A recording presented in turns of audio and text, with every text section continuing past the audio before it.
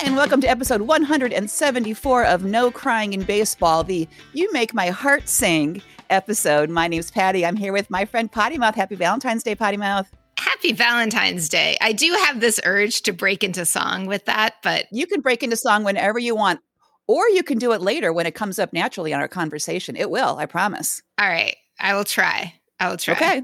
Wow. How's your Valentine's Day? So far, so not much going on. I was lucky enough having my teacher status to get my first vaccine yesterday, and it was very exciting. But yes, it took all day because of long lines, and I thought I was fine, and I woke up with like a really sore arm. So pointer for those of you who are going to be getting, everyone hopefully will get one at some point. So when your time comes, get it in your non-dominant arm. I was not thinking because I had like a drive-through situation and I was on the passenger side. So they opened my door and gave me a shot. And then this morning I was like, I can't do anything with my right hand. So that's a good tip. Look at you with the pro tips. There we go. So you see, you learned something already from listening to our show. We are full of information and smarts. Absolutely. So is your Valentine's Day going to get better from, waking up with a sore arm? I hope so, because that's really a very low bar to beat. You got to be. I mean, I would imagine you've already beaten that because now you are here with me drinking beer and talking about baseball.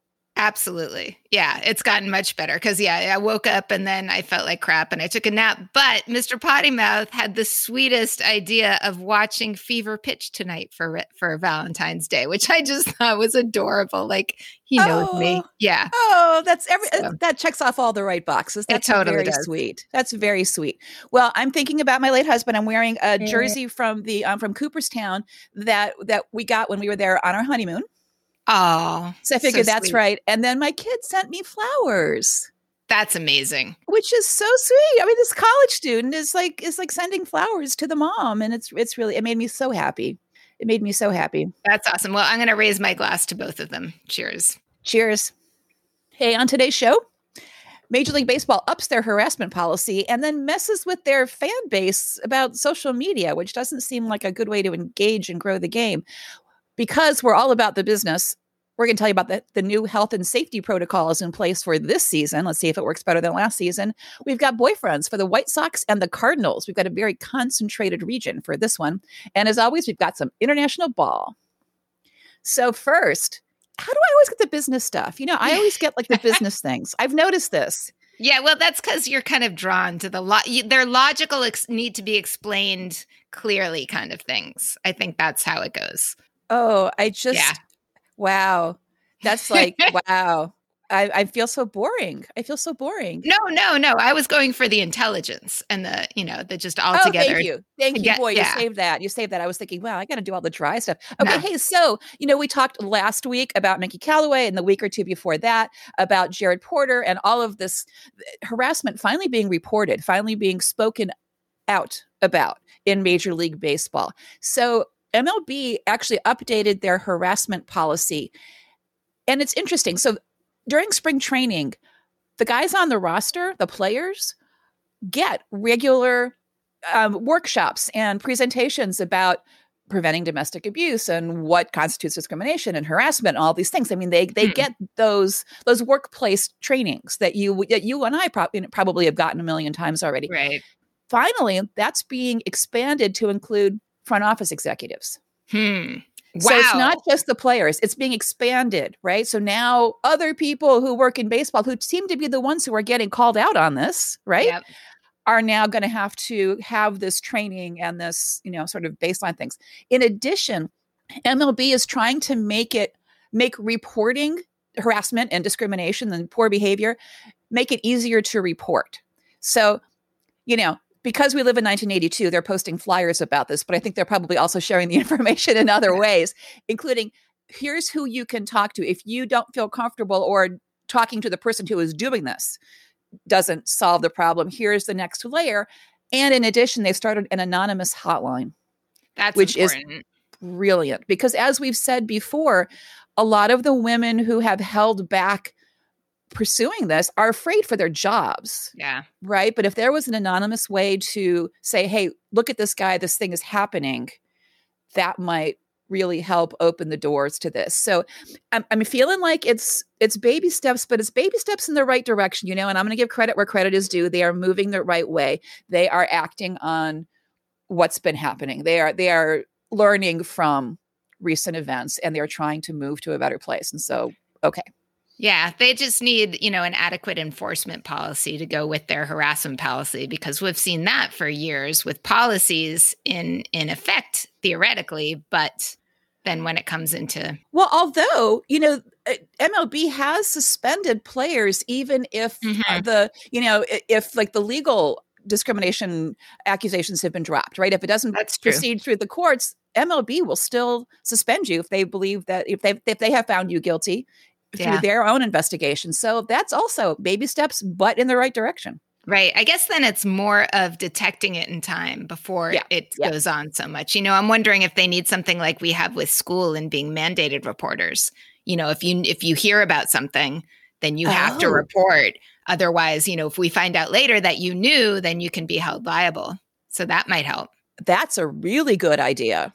Can we get you a job in MLB? I wish. The commissioner's. I know you want to be like an English teacher for a team, but I kind of think there's a place for you in the commissioner's office. Hey, that sounds pretty cool. I don't know. I guess they have something to learn from public school teachers. How about that? There's a lot to learn from public school teachers. They have a lot to learn. I just feel like these days we're just hearing so much of how they're disenfranchising fans. That the stuff with the minors is pretty gross, that the renaming of the leagues, taking away their old historical names, and now that they're totally, divided and categorized. And then the other thing that they did this week that jumped out at me, thanks to our friend Sarah Sanchez from Bleed Cubby Blue, was an article about firing social media people. This happened just yesterday or the day before. And I guess it varies from club to club as to whether the social media person is club employed or MLB employed. But a bunch of like the really popular folks on social media were actually MLB employed, and just across the board, they were all canned without much explanation. Is that because baseball is poor now? I hear they're poor. I don't understand what the reason was. I have no idea. I don't know. And it's a lot of like the Marlins Twitter person. These are so important for fan interactions. And it was sort of like, the face of the franchise on social media. And there was so much fun with bantering back and forth between different teams on different things. So I don't get it. I don't know what they're going to do. Once again, you've got, we're going to grow the game on one hand, and then all evidence to the contrary on the other. Yeah. Hi, we're going to cut off our fans in order to make them love baseball more. Right. So I don't know, between the minors being like less, being brought really further away from their fan base, social media further away from the fan base, something's got to change here. Well, how about health and safety protocols? Because, we don't have fans there yet either, but that's probably a good thing. So MLB, the league, and the Players Association, the union, have agreed on health and safety protocols for the coming season. And it put some teeth into last year's protocols. So remember last year, if somebody would see somebody in a restaurant and then they get like sent down to the, alternate training site, and who knows what's going to happen. And it was all very fuzzy, and it was rumor, and it was not clear cut. It was not clear cut because we were new at this. Well, we're not new at this anymore. So there's actually some pretty clear cut, serious, not a lot of wiggle room protocols this year. One of them is players will have to wear sensors like NBA and NFL players have been wearing to sort of measure social distancing and contact tracing. Wow. So I think this kind of works like the COVID apps that you download for your phone that sort of like registers if you have been near somebody who then later tests positive, keeps it private who it was, but you get notified that you were in contact for too long or for long enough with someone who tested positive. So they've got to do this now. There is now a very clear delineation of what the discipline is if you violate protocols.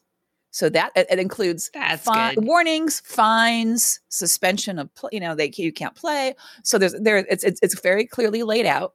The other duties is assigned open-ended part as if you really screw up and you have already moved through all of the earlier ones. As far as spring training is concerned, all the players and their families have a mandatory 5-day home quarantine before they report to spring training. They need a COVID test within a week prior to when they travel to spring training. And then they have the intake screening once they arrive, like they did last year. They do the COVID test, they do the temperature check, they do those things once they arrive. They will continue with the every other day testing like they did last year. And they're going to add weekly testing for members of the players' households, for the people that they live with, which I think is an awfully good idea. Yep. Here's the thing they didn't really necessarily spell out last time. Now they say no dining indoors at restaurants, at bars, no going to gatherings of more than 10 people, no going to bowling alleys or, entertainment venues or any of those things. And, now they know because basically you're wearing an ankle bracelet, right? I mean, you know. That's what I was wondering. Wow. Right. When you're on the road, no leaving the hotel except for super minor exceptions, unless you're with the team doing team things like going to the game or to practice or whatever. You can, within walking distance of the hotel, go pick up food or eat outside under like very strict, but no like going to restaurants to eat inside or any of those things. Wow. Hotels are required, which I think they may have last year as well, to provide a dining room that's only for the players who are there on their road trip. Yeah. As far as the regular season, there's a whole list of things that I'm not going to mess with, but there is a mask requirement when you're in the clubhouse, the dugout, and the bullpen. And if you are not wearing your mask or you're wearing it improperly, warning, fine, suspension. Boom, boom, boom. Not messing around. The dugout was a big issue last year because they said they were going to do one thing, but I saw so much, not paying attention to that. So monitoring that is key. Right. And now there's enforcement. So now it's not only you got to have a mask on, but you have to be wearing it properly. And we've got our eyes on you. If you don't do it right, here are the things that are going to happen to you. Good. The league is keeping open the option to use neutral sites during the season if they have to for health reasons. Okay. Whether it's a bubble situation or regional things, they just want to keep that option open in case they need to. So there's also rules about play that were similar to last year, like the 7-inning doubleheaders are staying, the runner on second and extra innings is staying. So some of those things are staying from the year before and again, those things shorten the games, limit contact. I believe the earlier spring training games will be a little bit shorter. They won't be 9-inning games. So it's clearer, I think. It's more spelled out. They have learned both on the league and the player side from last year. And I think this is a better policy and it's much cleaner. And I hope it works and keeps everybody safe and healthy, please. That would be nice. That would be really nice. And I'm hoping that, by summertime, people are going to be vaccinated more, by midsummer. I hope. I don't know. Yeah. So some stuff moving around. Not going to go into any of the trades so much this week, except for one that affects me because of our baseball boyfriend stuff. So we're about to talk about our baseball boyfriends for this week, the guys that we each choose, one per team because there's something cool about them. And for my Royals guy, I chose Franchy Cordero, especially because of his Padres connections, and he's just such a super guy. And he's been traded from the Royals. So what we've done in the past is when one of our baseball boyfriends gets traded from a team, sometimes we could get the one that they got swapped for. But it's Andrew Benintendi who's going from the Red Sox to the Royals. And you had Benny as your baseball boyfriend a couple years ago, so I can't pick him. So I think I'm in a little bit of Royals limbo right now. I mean, I guess we'll see what happens when we do our fantasy leagues and if I'm in need of another player and maybe I could look at the Royals. But right now, I think I'm just shit out of luck. You might be. Yeah. And the other thing that we've done before is if the guy you pick for one team goes to another team and we haven't picked boyfriends there yet, right, you just use him. But we did Red Sox way earlier than you would have liked. So yes.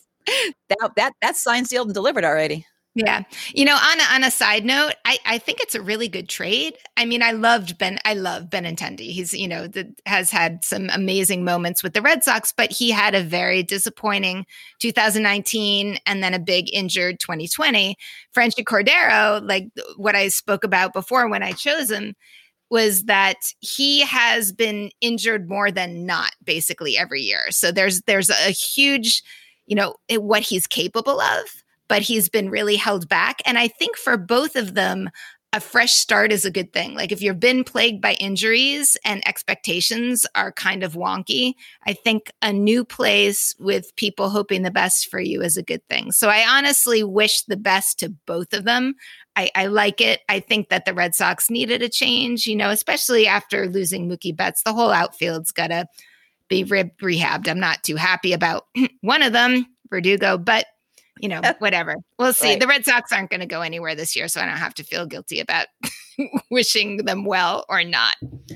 So, ouch. Yeah. Well, but I'm wishing Franchy well. I am excited to. I'm going to still watch their games, and that's one of the things I really like about picking boyfriends on teams. Like, even if you really don't like the team or really do like, for whatever reason, you've always got a guy that you're interested in, that you care about, that makes that watching that game interesting to you. Yeah. And it forced us to do a Nice to the Yankees week last week. Sure. So go back and listen to that if you haven't heard it already.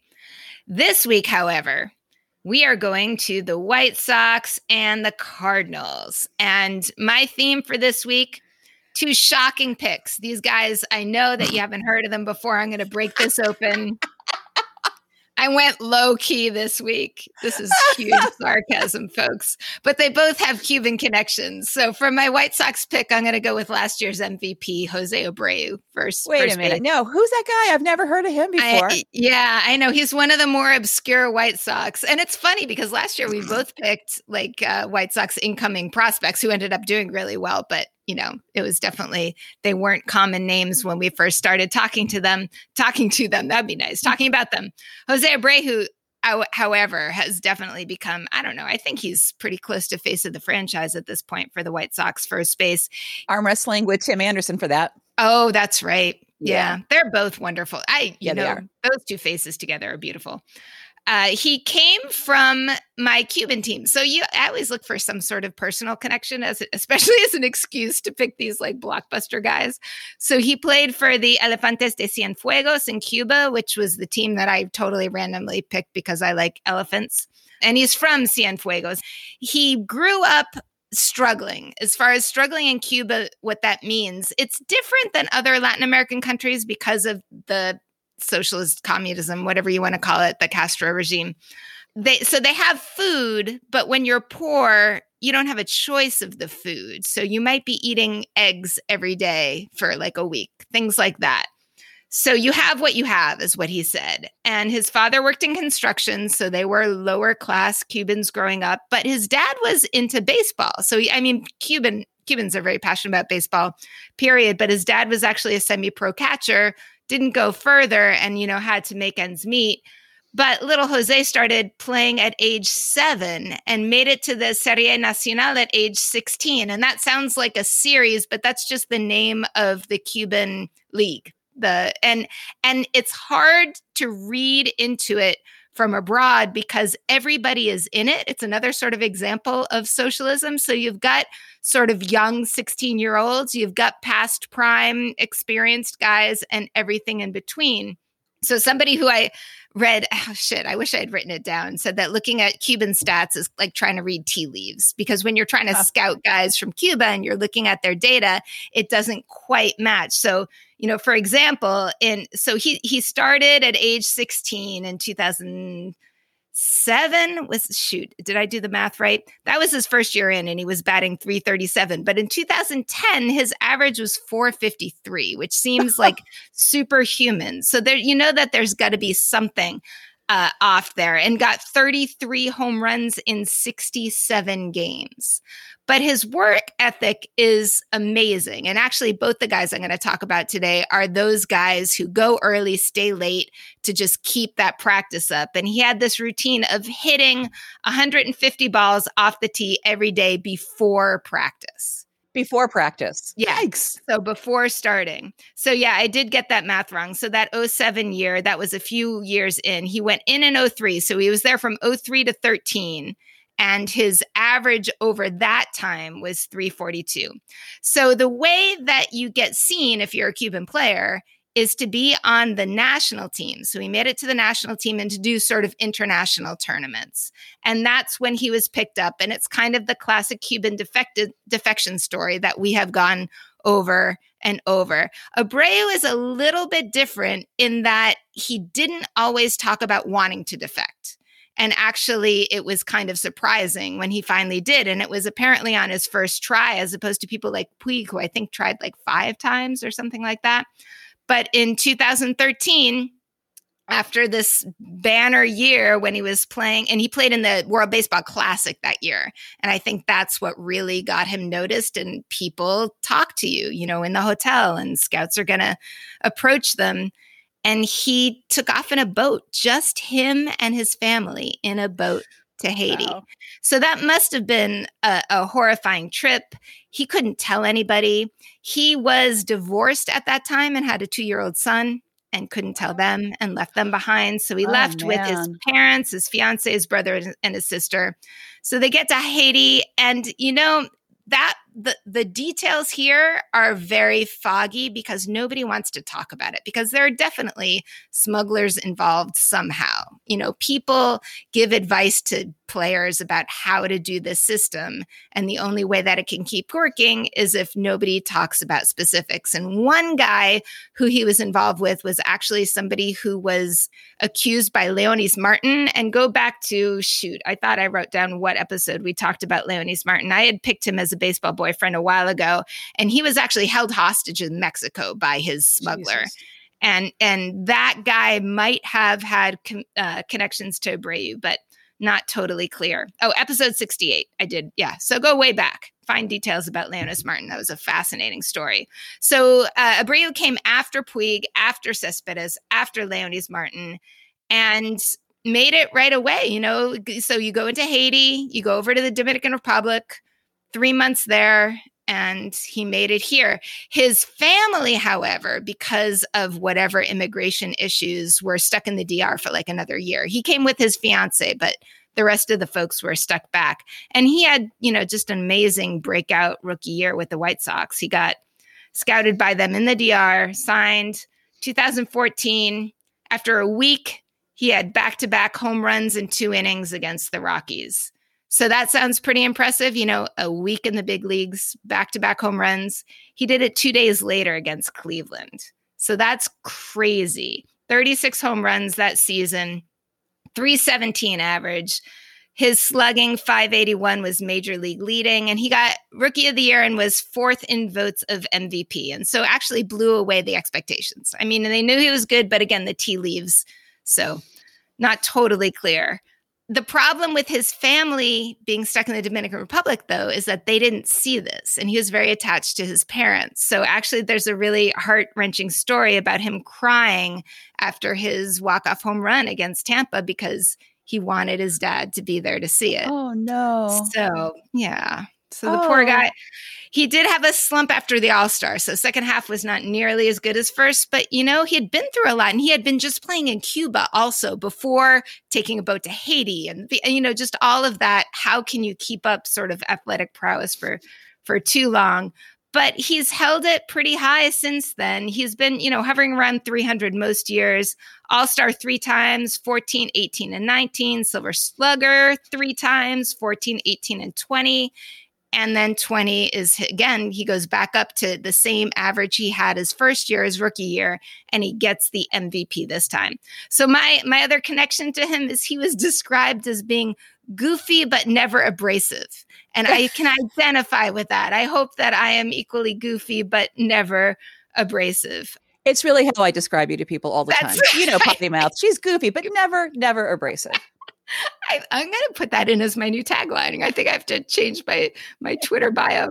So meanwhile, though, he had a 2-year-old kid that he left also back in Cuba. A lot of rough feelings with that. There was actually a Goodwill baseball tour to Cuba where he got to see him in 2015. And so this is like 2 years since he had seen him. And it was full 3 years before the kid got to come to the US to visit him for a month in Miami in 2016. And I didn't do more research to find out if they've been in touch since then, but I would hope so. The situation still sucks with travel to Cuba. He still can't go because he left. And, I'm just hoping that the Biden administration undoes the damage that Trump did with canceling that agreement with Cuban players, because it's the best thing for everybody. I mean, these guys are risking their lives. Smugglers are making a bunch of money. Come on, let Cuban players be scouted like anybody else. That's what we need to do this year. He lives in Miami in the off season because the climate's like Cuba, and he's not too keen on the Chicago weather. But not. And here's the part where maybe we're not totally alike. He works out to Christian disco music. I think I need to give it a listen. I knew there was Christian metal, but I didn't realize there was Christian disco. I'm guessing it's even in Spanish. So I need to find his soundtrack. As an English teacher, though, I'm fascinated that he learned English from watching animal documentaries, because the speaking is so slow and clear. Think about like whatever it was, Wild Kingdom, Magic Kingdom, some kingdom. It was Wild Kingdom, Mutual of Omaha's Wild Kingdom. Right. So it's like that slow, Yeah, so I can see that. I'm going to use that maybe with my students. I think that's a good plan. All the best nature documentaries are actually British. So does he actually speak English with a British accent?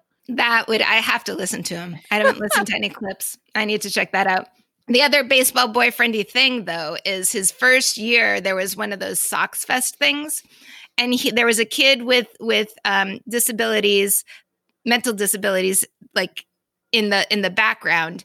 And he ran over to him and like started, taking pictures and just being super friendly. And it turns out it reminded him of a kid that he had helped back in Cienfuegos and had sort of adopted. And like this kid he found, hanging out at the baseball park, but would bring him home and invite him over for dinner, stuff like that. And just remembering that kid that I guess he had also left back in Cuba with his family, and repeating that. And the folks in the White Sox noticed that and hooked him up and got him to like actually work with organizations helping kids with disabilities like that. And on this Valentine's Day, I'll just end with his quote that said, "What's important is that I am my mom's MVP every single day, and that's what matters for me." Cheers. Oh my gosh. Okay. Well, cheers to that. As a mom, I appreciate having a child who's my MVP every day. And I'm sure you do as well. Totally. Okay. So my guys, the through line is switch hitting, super hardworking guys from California with really strong family ties. Huh? Pretty that's good. Nice. Right? Okay. Picture, if you will, little Andrew Vaughn in Santa Rosa at age 6 playing a little league game with bigger kids, older kids, right? His dad's the coach. He has already hit, the 6-year-old has already hit multiple home runs against this other team, and then comes to bat again. So he says, his dad says, "Oh, go ahead and turn around, hit the other way," right? I mean, it's sort of like mercy rule, like you don't want to overdo it, so go ahead and bat left. He homered again. Wow. He's 6. He was so 6. Cute. And apparently he was just like joyful. Like, he was never neener, check me out. He was just like, I love this game. Yay. Smiling, happy. I just want to play baseball. And that's one of the things that we look for in baseball boyfriends, that we want the players who really love playing the game, and you can see the joy in their play. Everything I've read about Andrew Vaughn, who is 22 and is probably going to be the designated hitter for the White Sox, is that he's very kind and humble and hardworking and generous. And his mom, in this interview from a couple of years ago, said, when he won some awards, which I'll mention later, I said, he knows if his head gets too big, his mother will knock him back down. It's true, because I always want him to remember where he came from. Right. So he says he gets his talent from his dad, who was his coach and all of that, but he gets his strength from his mom. His mom has Graves' disease, which is a thyroid disease. And she had surgery when he and his sister were very young, but they witnessed her leaving their home in an ambulance multiple times because of complications. And that really gave him perspective. He said, you know what, if I get beat up in a game, I have no excuse. I just have to get through it. I mean, if my mom can do what she's done, I can do this. So he learned his strength and the perseverance from her. In 2017, remember I said he's from Santa Rosa? Remember those wildfires in 2017? His grandparents' home burned to the ground as part of those fires. And then Andrew participated. He was at Cal Berkeley then. He was sophomore. He participated with a bunch of Cal players and alumni and also some professional players, including a recent boyfriend of mine, Marcus Semien. Came back and they did this big fundraiser, baseball clinic, full day. They did autographs. They worked with kids and all of the stuff. They raised $65,000 for people hurt by this fire, as well as getting a bunch of new equipment and everything in place for those kids. So according to his mom, that's how he grew up. I mean, that of course he would do that. It wasn't just because it was his grandparents' house. It was because that's just what you do. You give back to your community. You're a good guy. You're generous. You're kind. So he committed to Berkeley after his freshman year and then was drafted in the first round by the White Sox in 2019. He was the third pick of the draft, number 3. And he was the highest drafted player ever from UC Berkeley. When he got to the White Sox, he wanted number 99 for a famous guy who shares his last name, Ricky Wild Thing Vaughn. Oh my gosh. I was thinking 99. Sing it. Wild Thing. I can't sing. You make my heart sing. See, I made it be about Valentine's Day. It totally. You did the theme. That works. That totally works. So we got 94 instead of 99, but I have a trivia question for you. Who is the only White Sox player ever to wear number 99? We mentioned him every single week. What? Every single week? Who do we mention every single week? Manny Ramirez. Oh my God. Wow, how did I not know that? I'm totally embarrassed. Well, that's awful. We didn't care about him when he was a White Sox. I cared about him when he was with Cleveland. You cared about him when he was a Red Sox. Yeah. So anyway, so when he played for Berkeley in 2018, he lit up the world. He was the Pac-21 Player of the Year. He was the winner of the Golden Spikes Award, which is like the Heisman Trophy for college baseball players. In 2019, he was a finalist for that award again. No one's ever won it twice. He was a runner-up to Adley Rutschman, who, stay tuned, is going to be my Orioles boyfriend next year. Next year. All right. So he had this record-breaking year in all the hitting stats in 2018. And then in 2019, his hitting stats went down because everybody pitched around him. So he set records for walks instead. And then in 2019, he played for USA Baseball. So as you may know, my brother-in-law, big White Sox fan. So I was texting him saying, I'm trying to choose between Nick Madrigal and Andrew Vaughn as my White Sox boyfriend. And I'm looking through The Athletic, and I swear to God, there is an article called Choosing Between Nick Madrigal and Andrew Vaughn. Are you serious? I'm serious. That is it's one of those grab things. That's the first question. So that's how they titled the article. And they agreed that Andrew Vaughn is the guy to pick because they anticipate several all-star hitting seasons ahead for him. He is currently Baseball America's #1 prospect in the White Sox system. He has never played above single A. He moved through all of the like the rookie leagues and low A and high A really quickly in 2019, but spent all last season at the alternate site. So he's only played like 65 games. Wow. But they have him pegged as designated hitter for this year. Maybe a little first base if Abreu needs a little bit of time off or something, but probably designated hitter because he's all about the bat. All along, everyone who's evaluated him said his bat is ready for the next level from wherever he is. So when they draft him, said his bat is already ready for major league pitching. He says, I'll play anywhere. It's probably going to be DH, but he can play first. He can play third if he has to, but he's not going to have to. But he just wants to be on that field because he loves the game so much. And the really compelling reason for picking him is that Lou Giolito called him a pain in my ass from summer camp. Their second version of spring training last year because he kept hitting off of him, and he didn't like that very much. Oh, that's so cool, though. I mean, that's a great sign if he's hitting off of Giolito. Wow. So hopefully he'll start. There's really no reason to keep him down in the minors anymore, but you never know. There's always a little bit of fun and games there. But I'm watching out for Andrew Vaughn. Excellent. Yep, that name. That's so funny. All right, so we're going over to the National League with the Cardinals, and I'm picking one of their lesser-known players, Nolan Arenado, third base, 29 years old, just came over with, and so of course, yes, sarcasm. This deal, like every time I read about it, the name that I saw the most was that it was a heist. That it was like beyond like a sweet deal. It was the heist of the season to get Nolan Arenado, and you get paid to get him, and $50 million in exchange for 4 prospects and a pitcher, like a prospecty kind of just pitcher. A grab bag. Yeah, and none of them were top prospects. I don't understand. I know that Colorado people are not happy.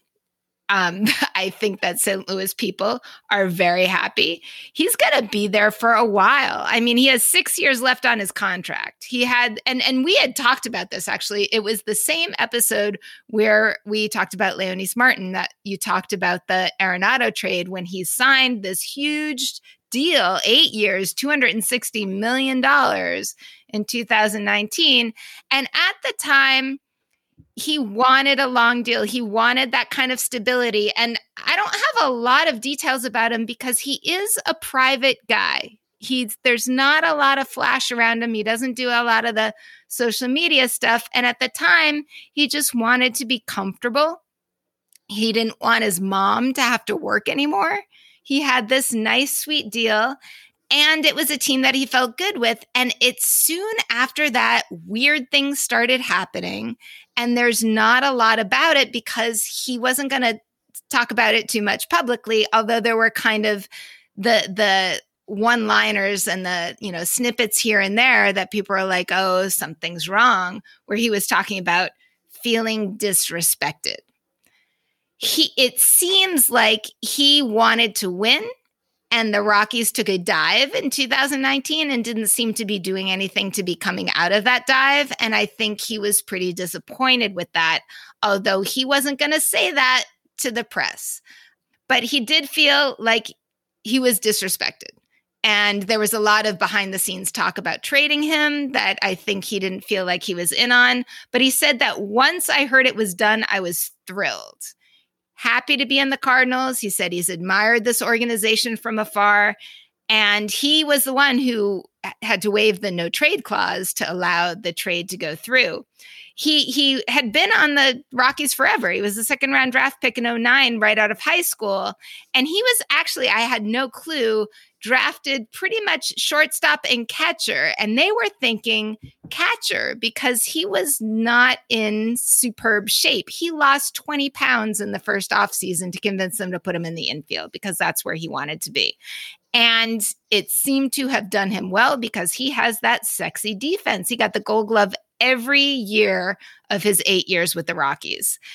There's, of course, questions about hitting statistics when you're playing for the Rockies because of Coors Field and the balls flying out. But he did get Silver Slugger 4 years, 15 to 18, All-Star from 15 to 19. And, basically just saying that he wanted to play for a winning team.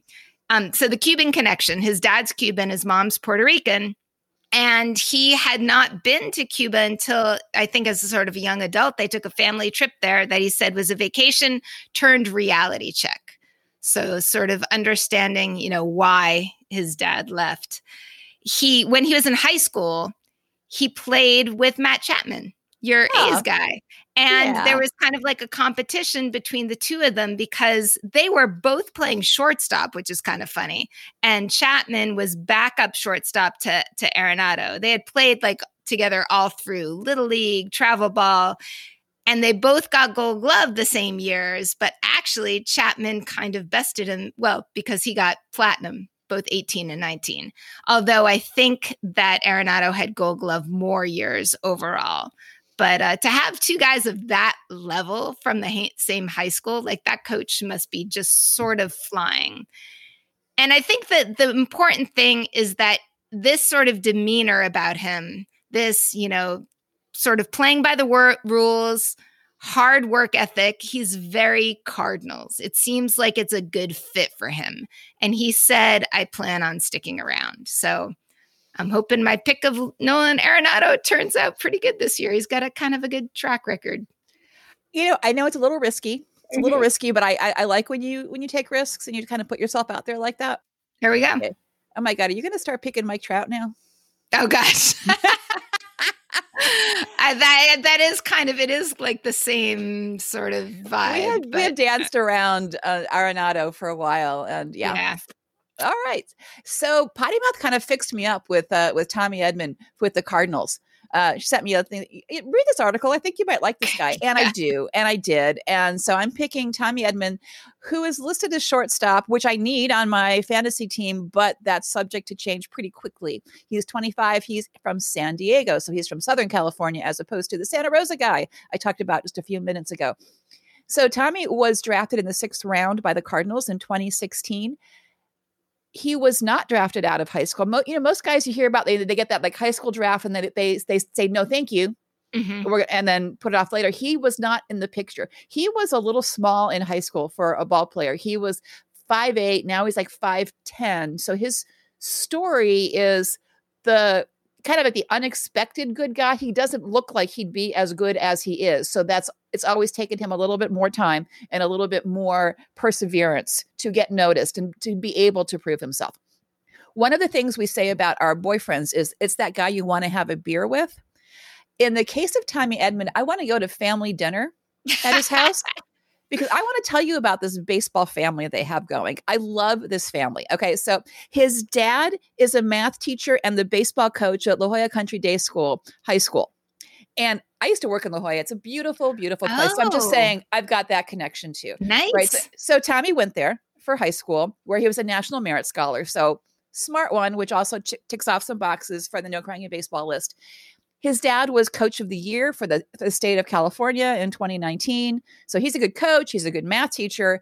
And his mom grew up a Dodgers fan, like like all in Dodgers fan, who was sort of like the team photographer at La Jolla at the high school. So baseball family to begin with. So how could they not raise kids who were into the game? So brother Johnny learned how to keep score from grandpa. So he at age 8, was in the dugout for this high school team that his dad was coaching, scoring to be as the official scorer for the high school team. And then when he attended the high school, he managed the team, right? He was another one of these that he's followed in the whole math and baseball guy. He loved the book Moneyball. He was very good at math and very interested in math. So he, after interning with the Padres, right, for a while, he then went off to work, as an engineer, as a computer engineer, and then ended up with the Twins. He works now with the Twins as a data quality engineer, which is somebody who crunches numbers for the analytics department, right? Little sister Elise, who was a high school champ in volleyball, somebody had to manage the baseball team after Johnny graduated. So Elise took over as the manager of the baseball team, right? So she then went to school as a computer systems student and is now a systems engineer with the Cardinals. So she and Tommy work at the same team. So she works basically in front office analytics department for the Cardinals. That is so cool. And Tommy said, if I wasn't a player, that's the kind of job I'd want too. I'd want to work in the front office because he's all over the analytics. Okay. So as I said, he was a little bit smaller. And with his dad as the coach, his dad was very conscious of not giving any special privileges to his kid. He made his kid prove it kind of more than necessary. Like the assistant coaches were like, are you kidding me? He's already better than all these other shortstops and he's the best defensive guy we've got out there. He's fine. Don't worry about it. But he had to prove himself at every level, right? When it was time to get recruited by colleges, he really wanted to go to Stanford. He always wanted to go to Stanford, right? But San Diego State was calling him. Other schools were calling him. So he would call Stanford every single time he got an offer from a different school and say, are you still interested? Because, I really want to go with you. But if not, I got these other guys. He ended up going to Stanford. And he started as shortstop his freshman year and played like 140 consecutive games for them. Wow. One of the things that everyone complimented him about was his baseball IQ, because his family was so into baseball. They talked baseball all the time. They analyzed what they saw, right? Whether it was what was happening at the high school game or a major league game or whatever, they were very into all of the details. So he's really very good with the details, with the analysis, with learning from what he sees and trying to be better because of it. So smart kid that he was, his teammates kept asking them to tutor them. That's great. One of his teammates said, I asked him for help in classes I should not have been taking. So after his first pro season, he went back to Stanford and he finished his degree, which is unusual at this young age. A lot of people go back later. So he's got a degree in mathematics and computational science, which means what? It means he could work in an analytics department in the front office of a Major League Baseball team later when he's done lighting it up on the ball field. I'm sure he will. That's awesome. Yeah. Yep. Yeah, I think he keeps offering his services now. Like, no, just go play on the field. So he debuted in June of 2019, and a few months later, the Cards were in the playoffs. You may remember. So he ended up as the starting third baseman. He sort of pushed, Matt Carpenter out of the starting job just a few months after he came up. Right, he was that good, and since he came up in June of 2019, he led the Cardinals in hits, triples, and stolen bases. Wow. Right. Oh, so wow. he got us started with a splash. He's another switch hitter. And he had been a utility player. He was filling in for wherever he needed to fill in. This past season, Paul DeJong was out with COVID, or at least a positive COVID test. So he played shortstop. He covered third base when Matt Carpenter was, to have a day off or whatever that was. And now with Colton Wong gone, they're looking at him as maybe starting second base, which I totally get, but I really need a shortstop. And I'm going to leave you with one fun fact about Tommy Edman, in that he originally, remember, he started 2019 not even being, called up to the major leagues. So he and his fiancée had planned an October 5th wedding. And then he got called up, and then he was starting in the playoffs. So they ended up getting married 6 weeks later at the end of November instead. That is so sweet. I bet that's a very Valentine's-y kind of ending. Right? I'm here for you. That's sweet. Yeah. I'm also almost out of beer. Can you send Mr. Potty Mouth over with a refill? That's probably too hard. I really miss not being in the same room with you. I know. There was definite advantages. Soon. I'm going to have superpowers really soon. Okay. All right. So keeping on the Valentine's theme, I can talk big sexy. Isn't it always a good day when you can talk big sexy? We're going to go into what's Big Sexy doing? I miss him so much. He's going to play in Mexico. And I actually reported this exact same story probably about the same time last year. But Mexico didn't play last year because the minors didn't play. And somehow, which I still don't totally get, even after reading a bunch about it today, the Liga Mexicana de Baseball is considered like a AAA league, even though it's not connected to a team. So when the minors canceled last year, Mexico canceled too, but looks like he's going to be playing for the Acereros de Monclova, and that starts not till May 20th. So it does seem very like minor league, like for a schedule, but I just want to kind of see him pitch a little bit.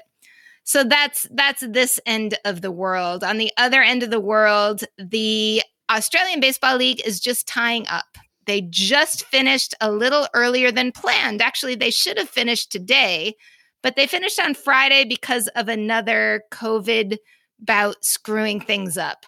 And I don't totally understand how this happened because a couple of games were canceled, but the Melbourne Aces were crowned champions despite some games not actually being played. But we talked about weird shit last week with the Sydney Blue Sox having way fewer games than everybody else, and still they went on to the wild card. I don't know. They beat the Perth Heat, which was the team that I had picked after I had given up on the Blue Sox and their weird stuff with Manny Ramirez. And see? Perth, yeah. The one game that I paid attention to, though, was the fun one with the Perth Heat beating the Adelaide Giants 26-6. Ouch. And it was early, too. It was just one of those, like, going around the bases. But the two women's games that I talked about last week, it turns out that they were showcase games, and they happened this past week for a women's league that is actually forming theoretically this year.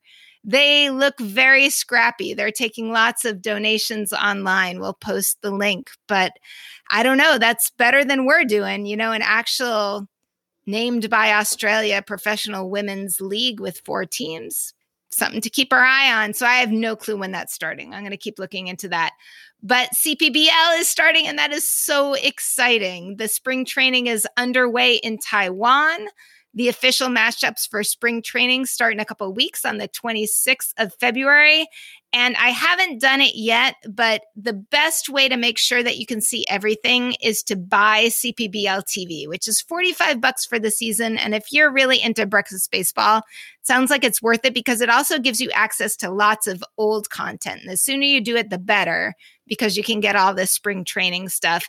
And our friend Rob at CPBL Stats has an amazing guide on exactly how to do it with English help, because the site is not in English. So he's got really good, like step-by-step, this is where you click. And I got to do it one of these days. March 13th is their start day. A couple other leagues starting in Japan starts March 26th. The Nippon Professional Baseball League, NPB, and KBO in Korea is starting April 3rd. So there is so much baseball. And MLB, yes, is also starting fairly soon, but there's just so much more fun stuff to watch. So branch out, look elsewhere. Be a citizen of the world, baseball citizen of the world. Sounds good. Well, I have to be a baseball citizen of the Midwest this week because next week we talk about Cleveland and Cubs boyfriends. Wow. That's so funny that we had White Sox and Cardinals and then Cleveland and Cubs. That's right? Weird. Mm-hmm. Right. And so again, I don't know where I'm going to go with this. So it's going to surprise all of us. However, how I come down next week on my Cleveland and Cubs boyfriends, I just don't know what's going to happen there. I wonder who we have left. It's really interesting because some teams have been sort of stable, and so they haven't changed much. And so we've used up a lot of the guys, and others have traded for guys that we have named earlier as boyfriends. And so they're kind of full of our guys. So prospects are our friends for sure. And that's actually kind of fun because we get a chance to learn about guys we don't know about and tell you about guys you might not know about either. So that's always a good time for us. Do you have anything else going on this week other than recovering from your vaccine? Nah, not that I could think of. I don't know. I don't have anything exciting to say at this point besides, I'll look for baseball. Excellent. That sounds good to me. Hey, if you will have already celebrated your Valentine's Day, I hope it was lovely. No matter what your romantic situation, I hope you had a lovely day. And for the coming week, if you've got ice storms coming or snowstorms coming like we do, stay inside and stay warm. And it's a good time to listen to some baseball podcasts and let your friends know about us if you think they'd like to hear us talk about baseball. And after you've done that, find us on social media. Hang out with us on Twitter, NCIB Podcast, Facebook and Instagram at No Crying in B-Ball.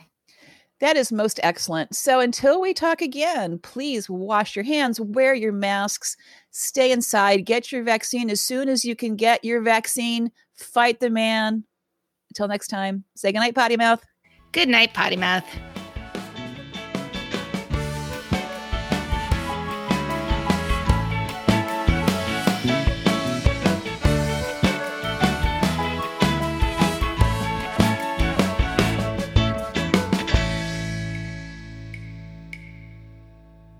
We're done with the funny. No more funny. No more funny. No more funny.